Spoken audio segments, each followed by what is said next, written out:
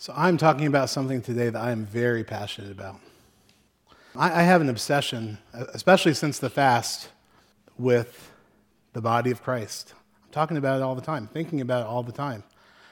The Bible calls the church the body of Christ and the family of God. Two very intimate pictures. A body being, this is your body, so these are the parts of your body. Very intimate relationship you have with your fingers and toes, right? And the family, some of us have not had very close-knit families or very supportive families, but, we know what the ideal of a family looks like in our minds. We have a dream of what family could be. And that's one of the things God calls the church, the family, the body. And Scripture pictures the body as one body with many members. And membership is not, you take the membership class and get your certificate. It's not a country club. It's not a fraternity. It actually means to be a member of the body. Like your finger is a member of your hand. Everyone is a member, a part of the body of Christ. That's why we say, let's remember Christ. We're remembering the body. We're coming together and joining together in this intimate thing called the church. Now, a lot of times we don't think of it that way. We think about it as something that we kind of go to on a Sunday. But the body of Christ is a much deeper concept than we know. And it's something that is beyond my control as your pastor to make this body be formed and built up as it should be. It's something that God himself is doing. And so when I preach this message, I'm preaching in faith that God is doing this already and will continue to do it. God will build this body together just as he sees fit so that it can be a unique expression of who Jesus is, Jesus of the Bible, that guy, doing the works of Jesus in Saratoga Springs in a way that is relevant to the people that we live among. And God can do that because God knows. God is smarter than everybody. He knows how to reach these people. A friend of mine, a mentor kind of guy, that I have at Pastor's Prayer Breakfast, older pastor, he's really funny because he's been, like people that have been around him, they know a lot. He just says like one-word things, and this is just the way it is. Boom, boom, boom. But everything he says is pretty good. So I really enjoy him. And he said, Nathan, no one has ever pastored a church in 2019 before. Like, you're a pioneer. And I know. But it's true. No one has ever formed the body of Christ in 2019 yet. In other words, nothing has happened yet in the future, right? Obviously. We are what we are for the time that God has determined us to live, and God has determined the times and places that all of us live for a purpose. And God has brought you all here for a purpose, I believe. Every one of you. Every one of you, no matter where you're at in your journey of faith, that God has called you to become part of this body of Christ for a reason. And I think it's an evangelistic reason because God, who is Jesus, who is the Holy Spirit, three gods in one, the Trinity, Jesus came to seek and save what was lost. And in case we didn't get that point, he told a bunch of stories about how this looks. And they're stories that don't make any sense to us because they seem almost reckless, like that worship song we sang, Reckless Love of God. But it says, Jesus is the good shepherd. He will leave the 99 safe sheep that he has doing well to go find the one that's lost. That's what he does. So the 99 sheep are like, yeah, we're doing good, reading our Bibles. We're doing Mission 119 with John Soper, going to church, everything's going good. Hey, where'd the shepherd go? You sheep, take care of each other, Maybe a couple sheepdogs could come out and take care of this group. But Jesus is off trying to find the one that's missing. That's what he does. Talks about a woman losing a coin in her house in Luke 15. She sweeps and looks all day for this coin till she finds it. When she finds it, she rejoices. It's evangelistic. It's always and what that means is a loaded word for reaching out to the community of people that are lost, that don't know Jesus Christ. That's what God is doing. He said to the church folks of his day, I came for the lost sheep of Israel, not you guys. He's out there. Jesus' presence is manifested in our service, in our worship, in our hearing from the body, in preaching, hopefully, when someone else preaches. But Jesus is omnipresent. Jesus is God. He's everywhere. He's out there right now seeking and saving what is lost. That's what he's doing. And I don't care how someone gets to a gathering like this, as long as they get here, because this is a special thing. It's so strange to think Jesus came, lived, and died so that we could do this, so we could gather as his body and be a healthy body of Christ for our community and for the world, to continue the work, the very works that Christ did. And Jesus says, you will do the same works I do. Indeed, when I go to the Father, you will do greater works than this.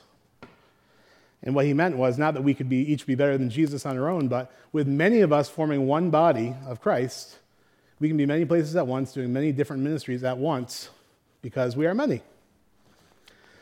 So, the works of the kingdom, healing the sick, preaching repentance from sin, turning from sin, the things that destroy human flourishing, we're against those things, and we help people to find their way away from that.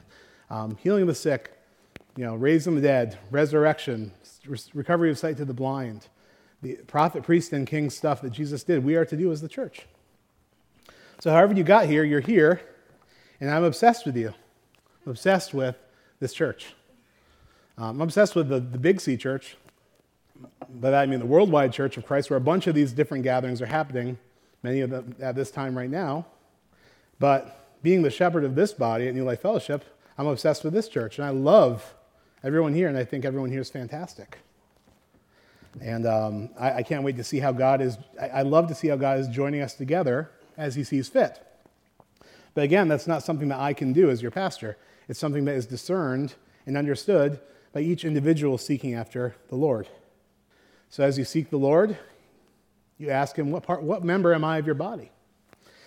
What part? Everyone's a part. That's the funny thing here. So some people don't think that. They think, I'm just an attendee. I'm not really a part of the body in the way that like the elders or leaders or other people are. I'm just an attendee. But the Bible says we're all parts. We're all members. 1 Corinthians 12 is our text for today. I read it last week, my fall start sermon. So this is about spiritual gifts and about the body of Christ. And it describes for us God's idea about this brand new, innovative, 2019, never before seen church. And this is relevant. This is completely relevant to us today. Paul says, now about the gifts of the Spirit, brothers and sisters, I do not want you to be uninformed. You know that when you were pagans, not followers of Christ, somehow or other you were influenced and led astray to mute idols. Therefore, I want you to know that no one who is speaking by the Spirit of God says, Jesus be cursed, and no one can say Jesus is Lord except by the Holy Spirit. There are different kinds of gifts, but the same Spirit gives them. Different kinds of service, but the same Lord. Different kinds of working, but in all of them and in everyone is the same God at work. So lots of stuff happening in a church body like this, but it's all God. And God is doing that through the body. Like when Tom gave the cup of coffee to the homeless dude, that was this body giving that guy a cup of coffee. Okay? Because Tom is a part of our body. Now to each one, the manifestation of the Spirit is given for the common good. Each one, everyone. To one there's given through the Spirit a message of wisdom. To another a message of knowledge by means of the same Spirit. To another faith by the same Spirit. To another gifts of healing by that one Spirit. To another miraculous powers. To another prophecy. To another distinguishing between spirits. To another speaking in different kinds of tongues. And still to another the interpretation of tongues. All these are the work of one and the same Spirit. He distributes them to each one just as he determines. Everyone in the body has a gift that God's given them. It's there. And just because you say that you don't have a gift, that's not true. You have a gift. You're gifted. Don't you want to be in the gifted class? You're an AP church. That's pretty cool. You should feel good about it. If the Bible makes you feel convicted, you should feel convicted. If the Bible gives you a pat on the back and says, you got something to offer, you should receive it. Look on yourself with sober judgment and say, look, what gift has God given me for the good of the body? Could be something really cool that you don't expect. Unity and diversity in the body. Great title. 1 Corinthians 12:12. Just as a body, though one, has many parts, but all its many parts form one body, so it is with Christ. For we were all baptized by one Spirit, so as to form one body, whether Jews or Gentiles, slave or free. And we were all given the one Spirit to drink. Even so, the body is not made up of one part, but of many. In every church, there's a tendency for the body to become lopsided, terribly lopsided, where pastors and leaders and ministry heads take on the body's functions that they probably shouldn't, and it becomes a weird codependent relationship where the church isn't being the church. And so the challenge to people like me is to sometimes step back as a servant, as a leader, and make space for others to come up. That's something I have to keep in mind. And the challenge to you is to find your place in the body. And if you don't know what it is, to begin searching it out. And the elders are here to equip the body for works of service. So that's why we're supposed to be here. So if you need help finding your part, we need to talk with you. And God does. So even so, the body is not made up of one part, but of many. Verse 15. Now if the foot should say, because I'm not a hand, I don't belong to the body, it would not for that reason stop being part of the body. And if the ear should say, because I'm not an eye, I don't belong to the body, it would not for that reason stop being part of the body. If the whole body were an eye, where would the sense of hearing be? If the whole body were an ear, where would the sense of smell be? But in fact, God has placed the parts in this body, every one of you, as he sees fit, just as he wanted them to be. If they were all one part, where would the body be? As it is, there are many parts, but one body. All this, notice, is the work of God, not the work of the pastor.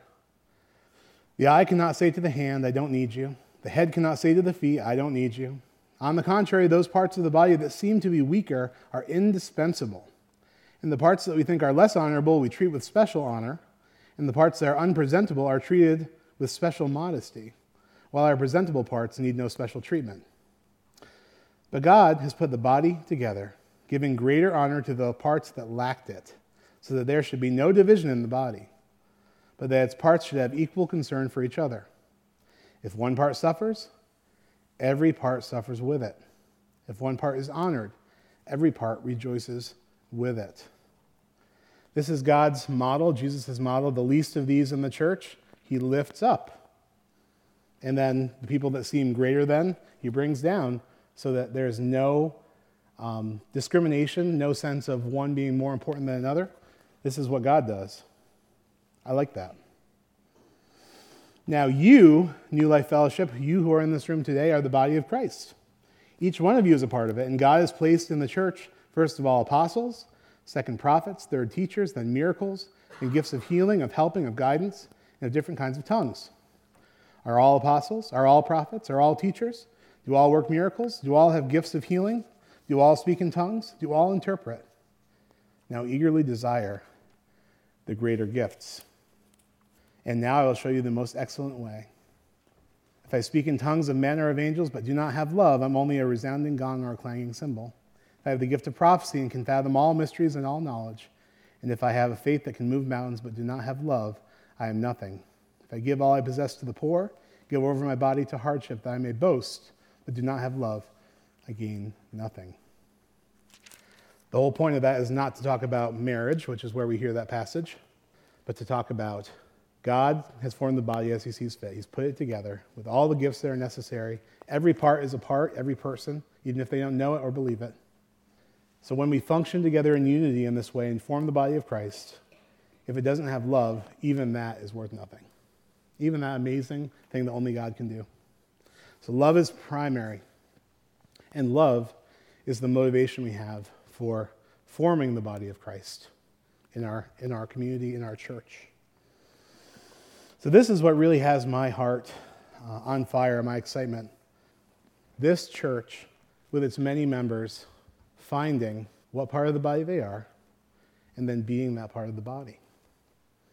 And each of us has been given this mandate, each of us individually, to yield our lives to God, to not say, I'll be a part of the body in these parameters, but to open ourselves completely, our schedule, our families, our lives, our personal business, to open it to God, to offer ourselves to him, and ask him what part we are to play in the body of Christ. And that work of coming together, of organizing the body, of the parts coming together just as they should, it's a management organizational feat that no man is capable of doing, but it's something that God can do. No man or woman, I should say, because women make great managers. This is something that only God can do. But it's something that God's also put into us to do. It's a reflection of his glory when we organize and create order in an organization like this, a family like this. When God was doing the work of creation in the beginning, it says his spirit hovered over the waters and brought chaos into order. Our God is a God of order. And then God has said to us, you do likewise. Take this chaos of a big group of people, find out how you can become a part of ordering that chaos with me. Be fruitful, he says in Genesis 1. Increase in number, fill the earth and subdue it. Rule over the fish in the sea, the birds in the sky, every living creature that moves on the ground. And then God gave them every plant and animal on earth to cultivate them. Join me in an act of creation, an act of building this amazing thing called the church. And every part of the church, every part of this body, no matter how broken it might think it is fit for service in this body. And if for some reason you're not quite there where you feel like you're fit to serve in the body, you still are. And we can help you until the time when you feel like you can truly emerge. We can honor each other, lift each other up, so that anyone that looks at this body cannot say, well, that church is great except for those people. No, those people are great with greater honor. Those people are treated with greater honor. God lifts up the low and brings down the high. That's what God does. And the church is for you. The church is for everybody. The church is for those who are still struggling with sin. To be a part of the body of Christ. It's not when you overcome. Present yourself to be the church now. God called the church in Corinthians a church when it was still dealing with horrible sins. Sins that we would be like, that ain't good. God said, you're the church. So you're struggling terribly with sin. You're still the church. You're broken. You just feel like you're in a season of grief like we talked about. You can't even pull yourself up and you feel depressed and down. You're the church. You're feeling great and things are going awesome. You're the church. And God is going to make this thing something great in his time. I'm going to invite the worship team forward. We're going to go into just a time of seeking God for the last few minutes of our service. My greatest passion in all this is, yes, the Word of God, 1 Corinthians 12, that's the model. One body, many parts. The thing that excites me is that because there are no two identical snowflakes, no two identical sets of zebra stripes, not even two identical sets of twins. I mean, twins are not identical. Everything is diverse and different. So when the body is formed in a time and a place, whatever is manifested there by God's Spirit will look different than anything that's been before it or will come after it because of the unique character of the people God's called together. No two things are alike. No two churches are the same. They all express part of the incomprehensible greatness of our Lord and Savior, Jesus Christ. They all do the works that Jesus did, but they all do it differently. And God knows what he's doing. So, let's take time to present ourselves to God. Romans 12:1 just says, in view of God's mercy, brothers and sisters, offer your bodies as a living sacrifice, holy and pleasing to God. This is your true and proper worship. Do not be conformed to the pattern of this world, but be transformed by the renewing of your mind. Then you will be able to test and approve what God's will is, his good, pleasing, and perfect will. So, in worship, let's yield our whole lives to him. I encourage you. Tell God that you are ready to be a part of this body at New Life. You want to know your part. And begin a journey. You might not get it right now. You might not know your gifting, your place. Begin a journey where you seek after the one who is forming the body, because he knows what he's doing, and he brought you here for a reason. And every part is indispensable. Listen to what God tells you. Experiment. Take a risk. Father God, we offer ourselves to you, recognizing that though we've been in denial of it, perhaps, that we are a part of your body.